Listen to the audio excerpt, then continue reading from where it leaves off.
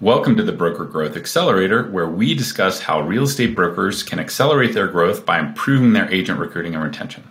I'm your host, Jim Turner, and today we'll discuss growth tactics with our special guest, who is a subject matter expert in the industry. Let's get started.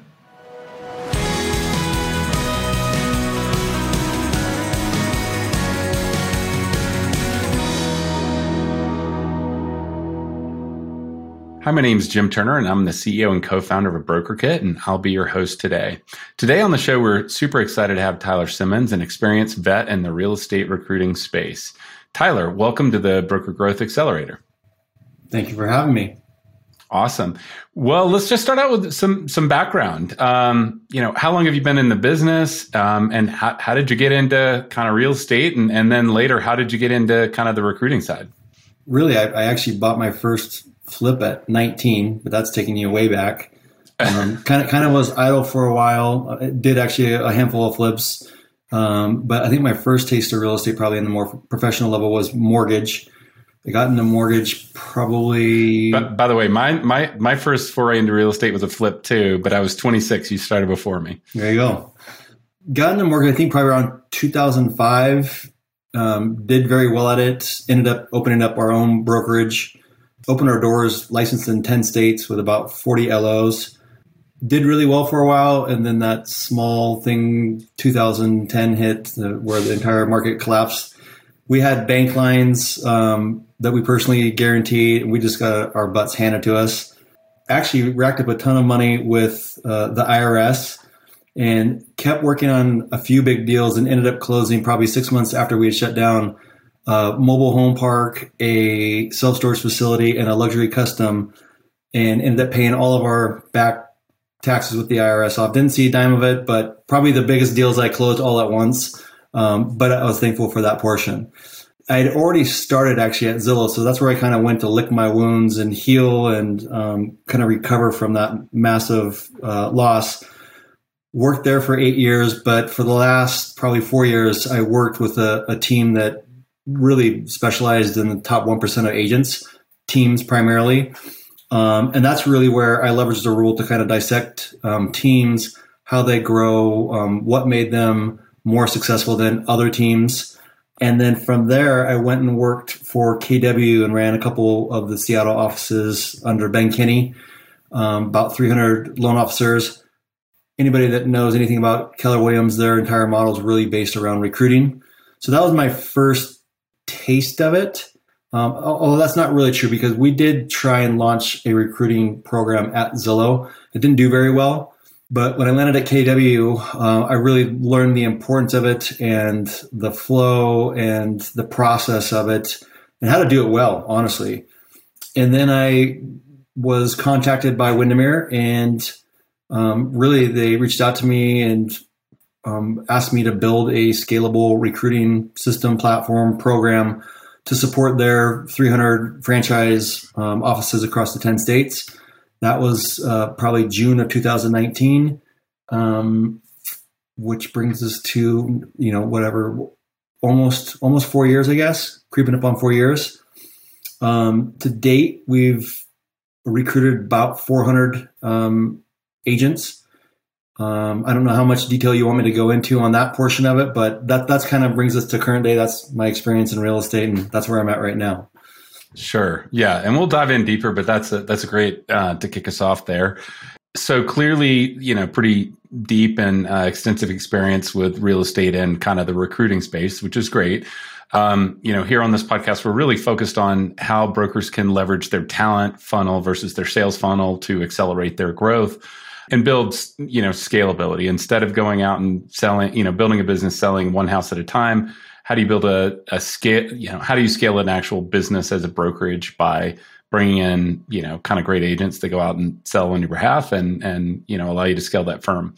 So maybe you talked about kind of like the size of kind of Windermere, and I know you're super focused on kind of growing the business there. Let's just talk about how many agents does Windermere have now? What kind of like goals are there around growth? How many agents is that adding, on on a kind of monthly and annual basis? Like what does that operation kind of look like? Operation, we have about 7,000 agents right now. We've kind of been there consistently. I will say, like, one of the things I've learned through this is, especially coming from Keller Williams to, I would say, more of a traditional model, growth is really, it needs to be kind of in the DNA of the culture from the ground up. I think that's a big challenge, almost like tech adoption, where if you don't start out with tech, it takes agents or brokerages a really long time to adopt some type of new tech. It's the same thing with adopting a new strategy with recruiting. I think as a company, we probably recruit company-wide, probably, I think the last number I looked at was probably about 1,000 agents a year, but that's across company-wide. So my team itself is a small portion of that, but in reality, my team is really 3 people plus a couple of virtual assistants. So we're cranking out 100, each of them are cranking out basically 100 interviews per month per rep.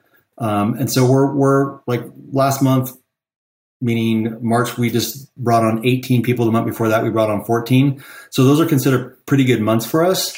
But I think as a whole, it's a very small portion of the overall growth from Windermere standpoint.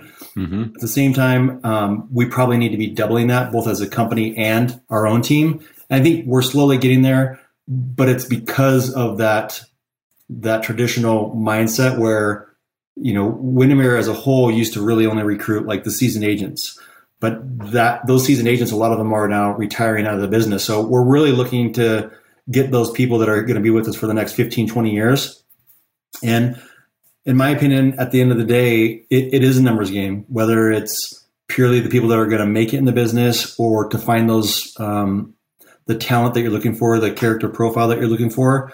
There's nothing truly sexy about what we do. We just grind. You know, it's a grind that almost as if you think about it from an agent standpoint, and somebody that grows their business from a prospecting standpoint, they got to chase those no's. And it's the same thing. Like you're picking up the phone, you're dialing for dollars, you're emailing, you're texting, and that's it at the end of the day.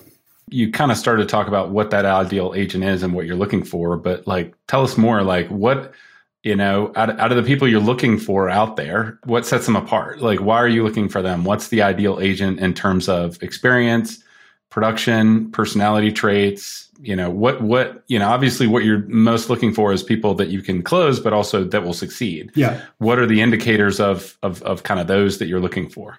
Yeah. And what I'll say on that is it's completely brand specific, because as you know, we are starting to do this for another brand, and their profile person is totally different. And if you go back to, I don't know if you're familiar with this, but T360 put out kind of 4 models that agents can be successful in. You basically got like your networker, your marketer, your converter, and your prospector. And for Windermere's model, it's a networker all day long. In fact, like if you're not a networker, if you haven't been in the area that you live in for probably at least 3 to 5 years, have a database of at least 100 people, they won't really even interview you because they're looking for those people that come in, build that relationship-based business, preferably some sales background or customer service background. But that's what they're looking for is the networker frame of mind type of agent. So how do you find them? Like, what are your sources of kind of recruiting leads, essentially, to kind of prospect for people that fit that profile? Yeah. So ours, for me, scalability is, and especially if you look at the amount of interviews that we're doing, it has to be very systematized and automated. So for us, anywhere that they come from, whether it's sourcing on the DOL list, whether it's syndication through job boards, through Windermere's corporate website, they all basically will funnel into our platform. And right out of the gate, they're going to have a very quick, name, email, phone number, where are you at in your career stage. From that, we'll direct them to basically what we call a quick assessment. And that quick assessment basically will have a series of about 10 different questions. And we rank those questions, give them a score, so we can see as soon as they funnel through that, are they actually a qualified enough candidate based off of our ranking system to actually, then it will trigger based off of their score, a follow-up email and text allowing them to schedule their interview with us. So, all those things college education, how long have they been in the area? Do you have any experience in customer service field, hospitality fields, stuff like that? All those things combined. And if they're close, obviously it will be used for our own judgment if there's other compensating factors. But I'd say right out of the gate, we act as a pre-screener for Windermere. We're not the ones giving that final hire.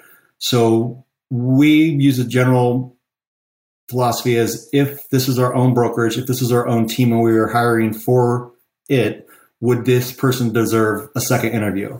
And so that's what we do. Like right up front, we basically pass on probably 50% of the people that come through. And that 50% means that they are either in school or they're already licensed.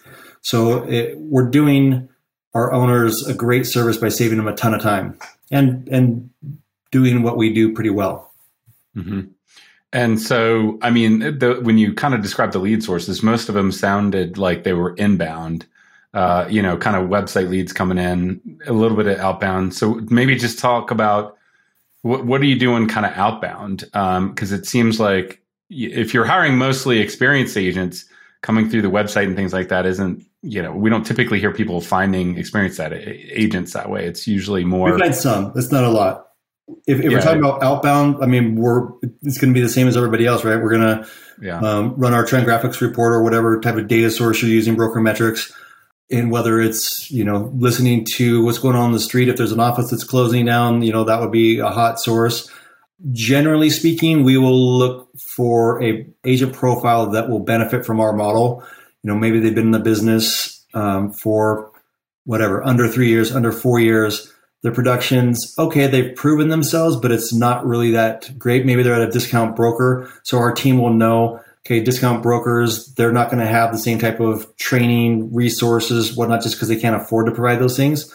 So you'd obviously have to pivot your pitch to whatever profile you're actually going after.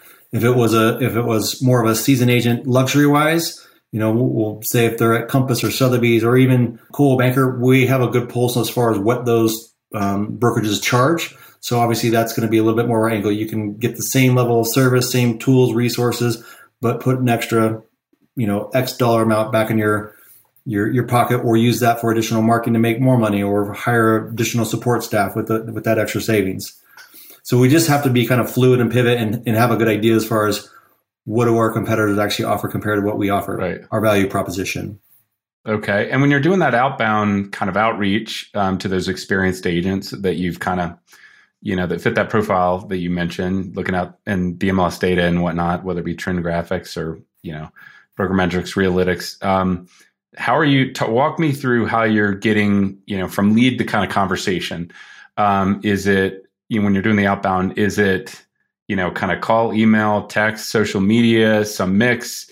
How many touches does it typically take to get a conversation started with people? How does that work? It will. Ours does not include the social media touch, although we're going to start doing that now that we've talked to you about what broker kit, your flow and whatnot. I like that. Ours is really going to be email, text, call. Because again, it's that automation portion. And really, if they haven't scheduled an appointment with us, if that's inbound, right? If they haven't scheduled that appointment with us, that's where it creates a task automated for us, which we'll pick up the phone and basically dial for them. If we're doing outbound stuff, we'll probably start with an email, and then it will be more of a follow-up call and text. Say, did you receive that email that we sent over to you? So it ends up being kind of more of a warm follow-up call or text. And again, kind of going back to, it's a numbers game. You can only get so much information through those different data sources. So you're looking at finding that person that kind of fits what you're looking for at the right time. Maybe they just got in a fight with their broker, or something happened, and let's say it's probably 2% of the people that we're reaching out to. So maybe at 100 people that we'll reach out to, we're probably setting 2 appointments. Mm-hmm. It's a grind. And so back to, touching on the social media, we definitely recommend to our customers that they leverage that as part of these cadences.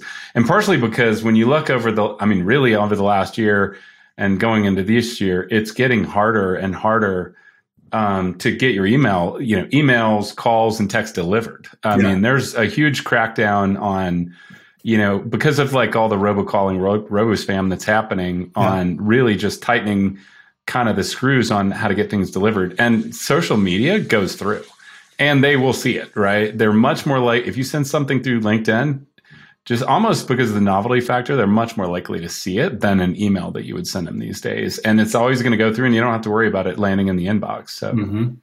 So something to consider for those out there. Okay. So say you get them on the phone. I mean, do you kind of qualify them on the phone before setting an appointment? How do you just get them excited for the appointment? When do you do the actual kind of screening and qualification? Is it just, start a conversation, get them on the phone, get them excited about it, and then have an appointment where you kind of do that screening? Like, how does that flow work? For us, it's very systematized. So it's them coming in, they schedule the meeting, obviously, because they fit kind of the minimum qualities that we're looking for. And then depending on depending on the actual company itself and where they're at in their career, we have what we call basically a snippet, which is essentially just a series of questions that we're looking to get answered that will tell us either about their business, their background, what are their goals, some of their kind of historical achievements to get us a good idea. And then from there, if we like them, then we will introduce them to one of our offices or multiple of our offices in their area. Okay. That call takes about 45 minutes. Oh, the initial kind of screening or qualification call. Okay, Yep. Great. Okay. And then the recruiters are setting that up. And then if someone's qualified, then they're setting up kind of the appointment. And is that with who's that appointment with? Is it typically with like an office manager, a broker owner, or like who is that appointment typically with, and how do you recommend they approach it, I guess? I recommend to them clearly speed to lead. Like that's for us and it's something that we don't do very well. A lot of our owners are branch managers. So it's going to go typically to like an owner operator. It's going to go to a branch manager unless it's a larger ownership group that has somebody that's handling their recruiting specifically. Typically, if that's the case, that's where probably the most success happens when you have something that's dedicated for that role, because they understand that they're in most cases going to be compensated because of that. Then it probably goes to the owner operator because it's their office. They're vested. This is their livelihood. And then it probably goes to the branch manager.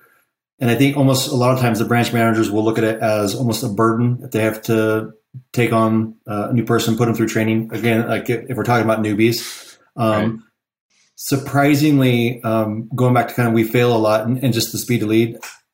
I could tell you numerous times where we've had literally people that would equal $100,000 to these offices not even get responded to in over a week. And it's sad, but it's also what separates each company, each office from each other. Like we recognize who we're up against, obviously coming from Keller Williams. I know EXP is kind of the same way. They understand the speed to lead philosophy, and it's not only speed to lead, but even once you set that appointment, that next appointment for them, it's, how well do you articulate your value proposition? What is that experience like if they come into the office? Are you wowing them more than the other people that they're talking to? And then obviously from there, you've done a great job on that.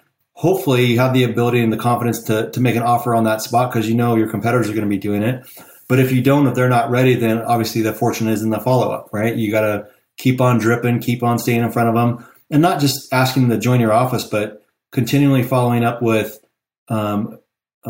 content, collateral, opportunities, education, whatever it is that speaks to where they're at in their career, which I think is probably a hard thing for a lot of people, just because, especially if you're trying to do this at volume, it's just like you're juggling a lot of hats. And so back to speed to lead, do you have any kind of stats around that? Like, what is a good speed to lead? At what point does it start hurting you if you're not, kind of getting back in touch with people? Like, what would you like to see in terms of, kind of response on a lead being handed off? And actually, let me ask a question before that, because this sometimes comes up. You set an appointment. Is it basically sending them kind of, the appointment's already been set. You're asked, how quick did they reach out to kind of like maybe, let them, almost send them like a welcome email before the appointment versus just wait to the appointment? Like, what do you mean by that? So so they wouldn't really get an invitation to set an appointment until they've gone through, like we call it, basically a quick assessment. Yep. And based off of those quick assessment result, then basically get some congratulations. We've seen your results from your quick assessment. Let's get you scheduled for an interview and take the next step. Right. That will each one of these different phases will always be a combination of a couple emails, a couple texts, and then if it doesn't have the results, then we'll follow up with a call. Right. And then once they schedule that appointment, same thing, email, follow up, text. So there's constant communication. Right. But up until that point, we are, I'd say, about the business was sitting down, getting the interview, making sure that we're not going to waste our offices, our owners' times. Yeah. And to me, it's interesting. The terms that you use are the terms from B2B sales. And, even though this is recruiting, it really is B2B sales because the agents have their own business, right? And you are a business trying to sell to them essentially. And it's more of a B2B sales relationship than it is a recruiting. I mean, traditional recruiting is somebody, submits a application on a job board and maybe they'll hear back from somebody in HR. Speed to lead is what matters in B2B sales, right? And typically there's as teams get more sophisticated, they kind of break into specializations where there's kind of like a setter and a closer. So your recruiters are essentially the setters, and then that owner is essentially the closer. And certainly the setter speed to lead on anything inbound is super critical. I'm curious, once you've handed it to the closer, which is really going to be that owner or branch manager. At what point does it become a liability that they're not kind of communicating and it's going to lead to drop off in their close rates of the qualified leads you're handing off to them essentially? I think it impacts us negatively if it takes more than 30 minutes, but I just know that that's not realistic because these guys are doing their team meetings and have 100 other things going on. Yeah.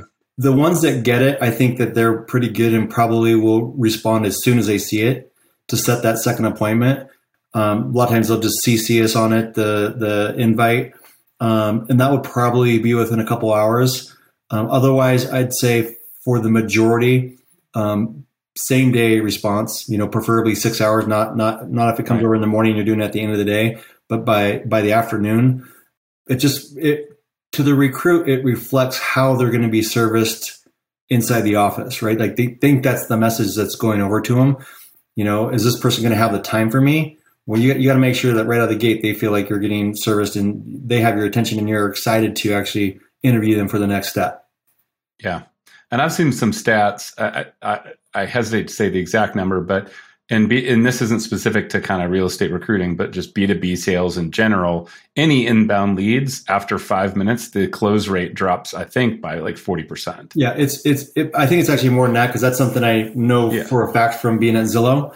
Yeah. And that's everything we tried to cope agents to. And that was not B2B, it was B2C because you're getting people about the homes. I think it'd be worse than B2C if you wait. It might be.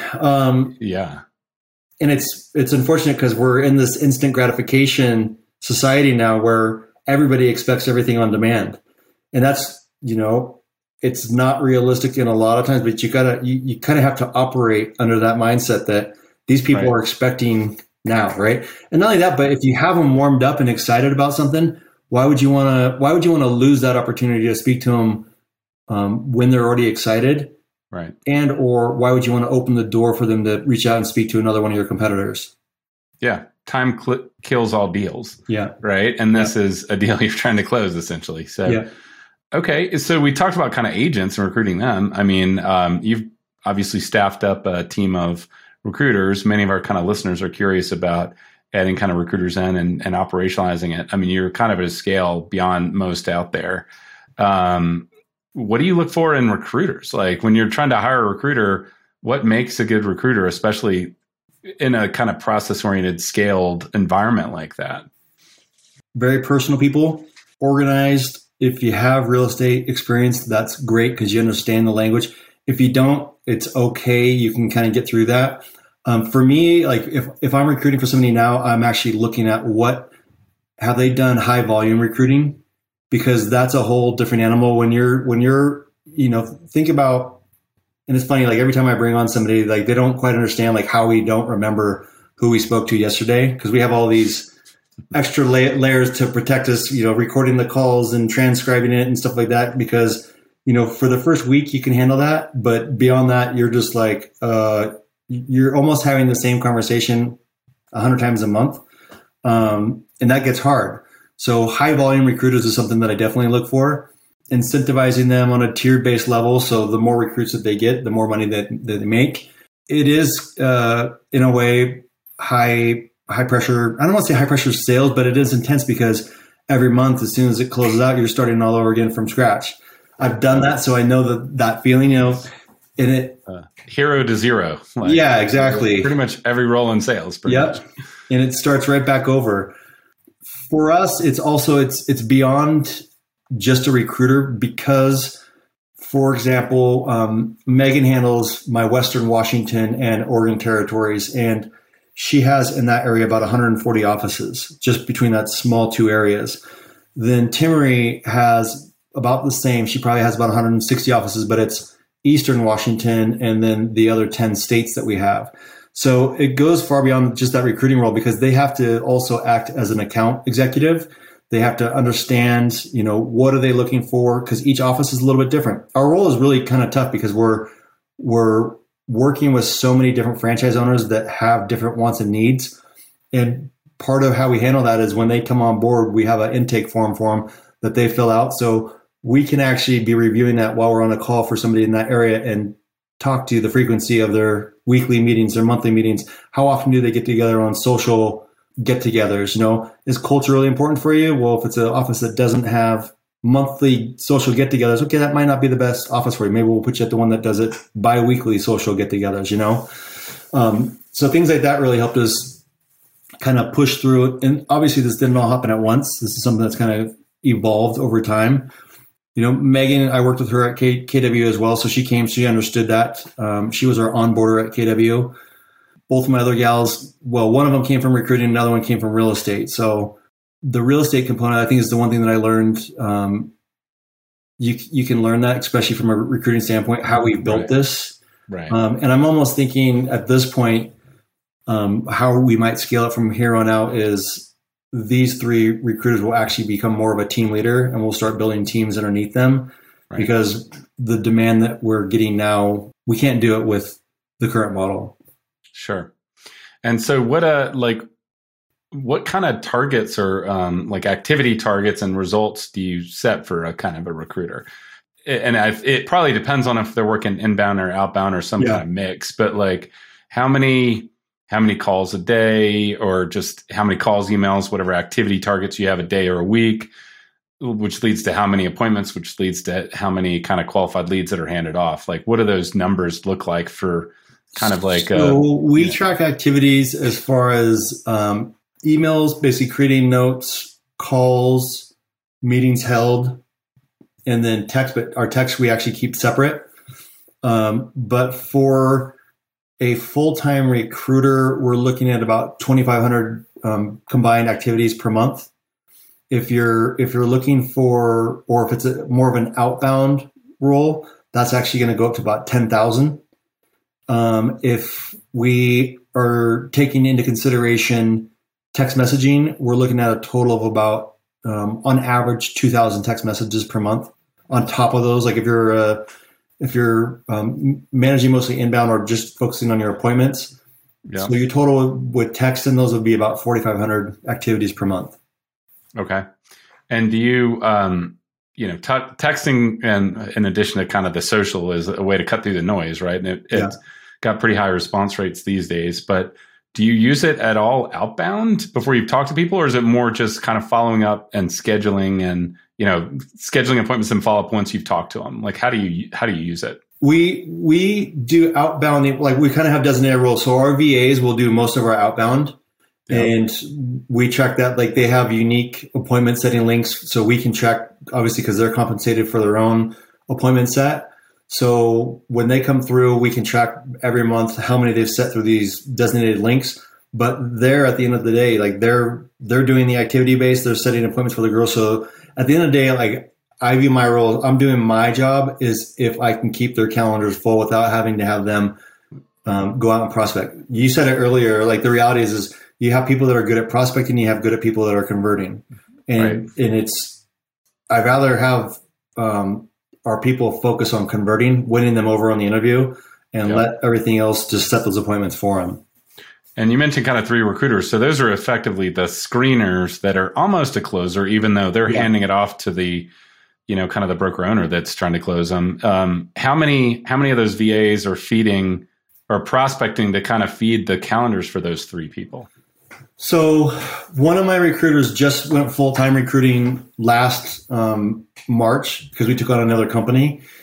So that's where we jumped up. We were hovering right around probably 200 interviews per month for the 2 recruiters. She was helping set appointments for the recruiters, but she was doing some overflow. What she would handle was if anybody came in through our system that was over 60 days out in real estate school, she'd handle those and nurture those relationships and take those on as her own. Since we took on this new company, that's where we went up to about 300. She's doing it full time. So we have basically 2 VAs that were setting appointments, prospecting, all that. She also, and I will say, there's probably one thing that I learned from doing this the 3rd time around. My first 2 gals, my general philosophy was set their appointments for them. I'm doing my job. I didn't put enough emphasis on teaching them how to prospect their own early on. And so that's where I learned the 3rd time around with Renee. She needed to prospect for the girls, set the appointment so that if things ever dried up on our end, she had the skill set and the ability to do that. So she is doing that now.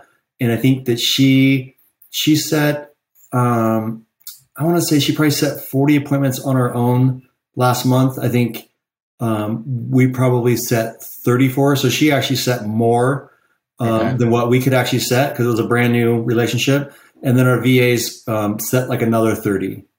So that would put her at about 100 right there. So when I listen to these numbers, I'm trying to kind of calculate this down to by day and week. So in essence, you're saying the recruiters are each having 100 appointments a month, which is they're on average 20 days a month. So that's like 5 a day. So they're roughly 5 a day. And then they're doing, most of the leads are coming from, or most of those appointments are coming from the VAs. Some of them they're generating themselves. Yes. Okay. And then so then that's 300 appointments being set. Like what percent of those are being set out of the 300 appointments a month? The 2 VAs, how many appointments are they setting? So if I kind of have to back this up because I've just recently changed a bunch of things. Right.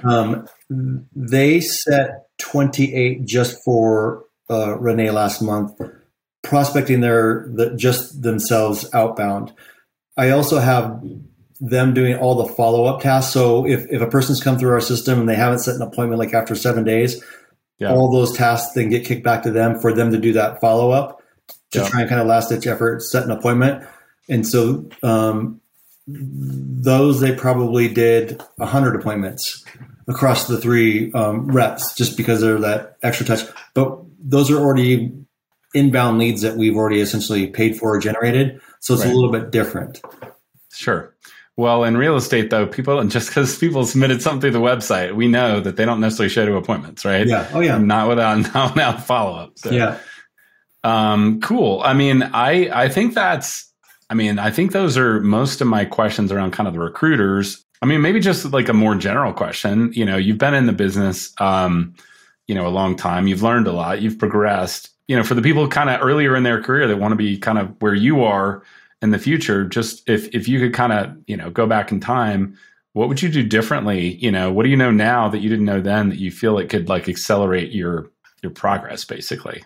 If you're going into an organization and you're looking to generate high growth, just because you're looking for it doesn't mean necessarily that especially in a franchise organization, like it's a harder animal to manage because they're all individual owners of their own operations.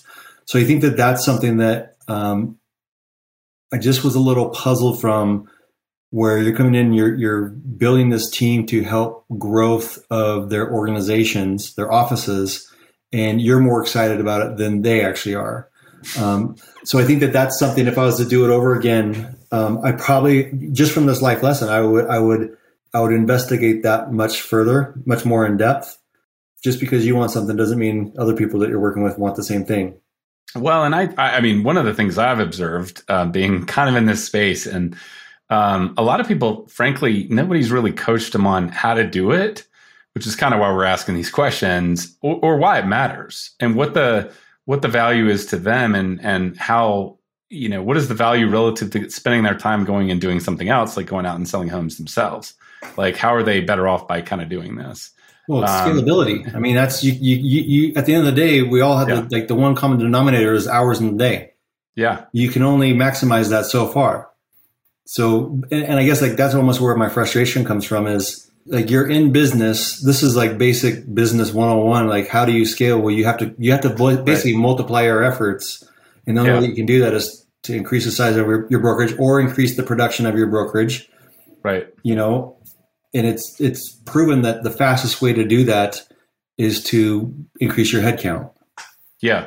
Well, and I would say not just even as a broker. I mean, when you kind of know the numbers and know how to run them, I think there's very few opportunities out there that are as lucrative that compared to in terms of ROI than actually scaling a team as a broker. When I talk to kind of, and I don't think, and in a franchise model, this probably isn't part of the training. I just haven't seen it out there. But when I ask brokers, what is agent worth? They're typically going to tell me somewhere between $5,000 and $15,000 a year, and they're going to stay 3 to 5 years on average. Those are pretty big numbers. And when you build a scaled operation, your cost per agent that you've recruited. When I see people at scale, they're usually telling me it's costing them on average to recruit an agent somewhere between $500 and $1,000. That ratio of what you're spending compared to what you're getting is very high, right? So if you take 10,000, average agent is bringing in 10 grand a year for 3 years, 30 grand. You're spending 500 to 1,000 to get 30. That's between a 30x and a 60x return. Most people just don't know. There's like almost nothing else in life that you could spend your time on that would have a higher payoff than that. Yeah. Right. I talked to one of our owners probably 2 weeks ago, and he was showing me his numbers, and they've taken a lot of our recruits. They're doing it the right way. And she said, I spent $60,000 with you so far, and my agents that you sent over to us have made us $340,000. He's just like, I don't get it. Like, why are people not just all over this every single day? It's like, I would put my money into this all day long if I could get this return anywhere else. Yeah. Well, and it kind of begs the question when people aren't following up or they say they're busy, what are they busy on? And do they really understand kind of what's at stake here? Because that really is, right? But it all makes more sense when you get it at scale, right? It's hard to see that when you're a broker owner starting off with 20, 25 agents, right? And you're trying to put in the time yourself. But that's kind of why it makes sense to build this, this capability, because it will have a really high return. The thing that I kind of get fascinated by is the wide spectrum of success. Like, you can have one office that's taken 11 agents, and all those 11 agents have closed two deals each, right? That's a big success for them because they've paid for their recruit with us, and they've all, well, I guess it depends on the market, but for the most part, you're at least going to be a half cap in every market pretty much if you're closing 2 deals. If I look at a different office that's taken one recruit, but that one recruit, every year since they've been brought on is closing 15, 20 deals. It's just totally different levels of success, but it's still a great amount of success, and right. It's all over the board. Sure. Absolutely. Either one of those options is a win. Well, good deal. Well, thanks for kind of letting me kind of go off on a little bit of a tangent there. That's something that's of interest to me. And, it's good for people to hear those numbers too, what it looks like at scale. So thanks for kind of sharing that. I think, Tyler, that was kind of it for my questions for today.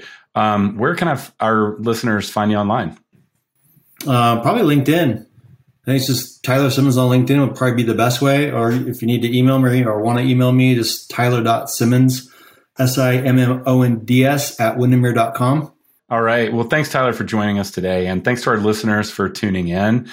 Please do join us for the next episode. And think about what Tyler talked about today and how you can apply some of those tips to grow your business. Thanks so much and have a great day. If you enjoyed our show, please add a rating for us on Apple or Spotify podcasts.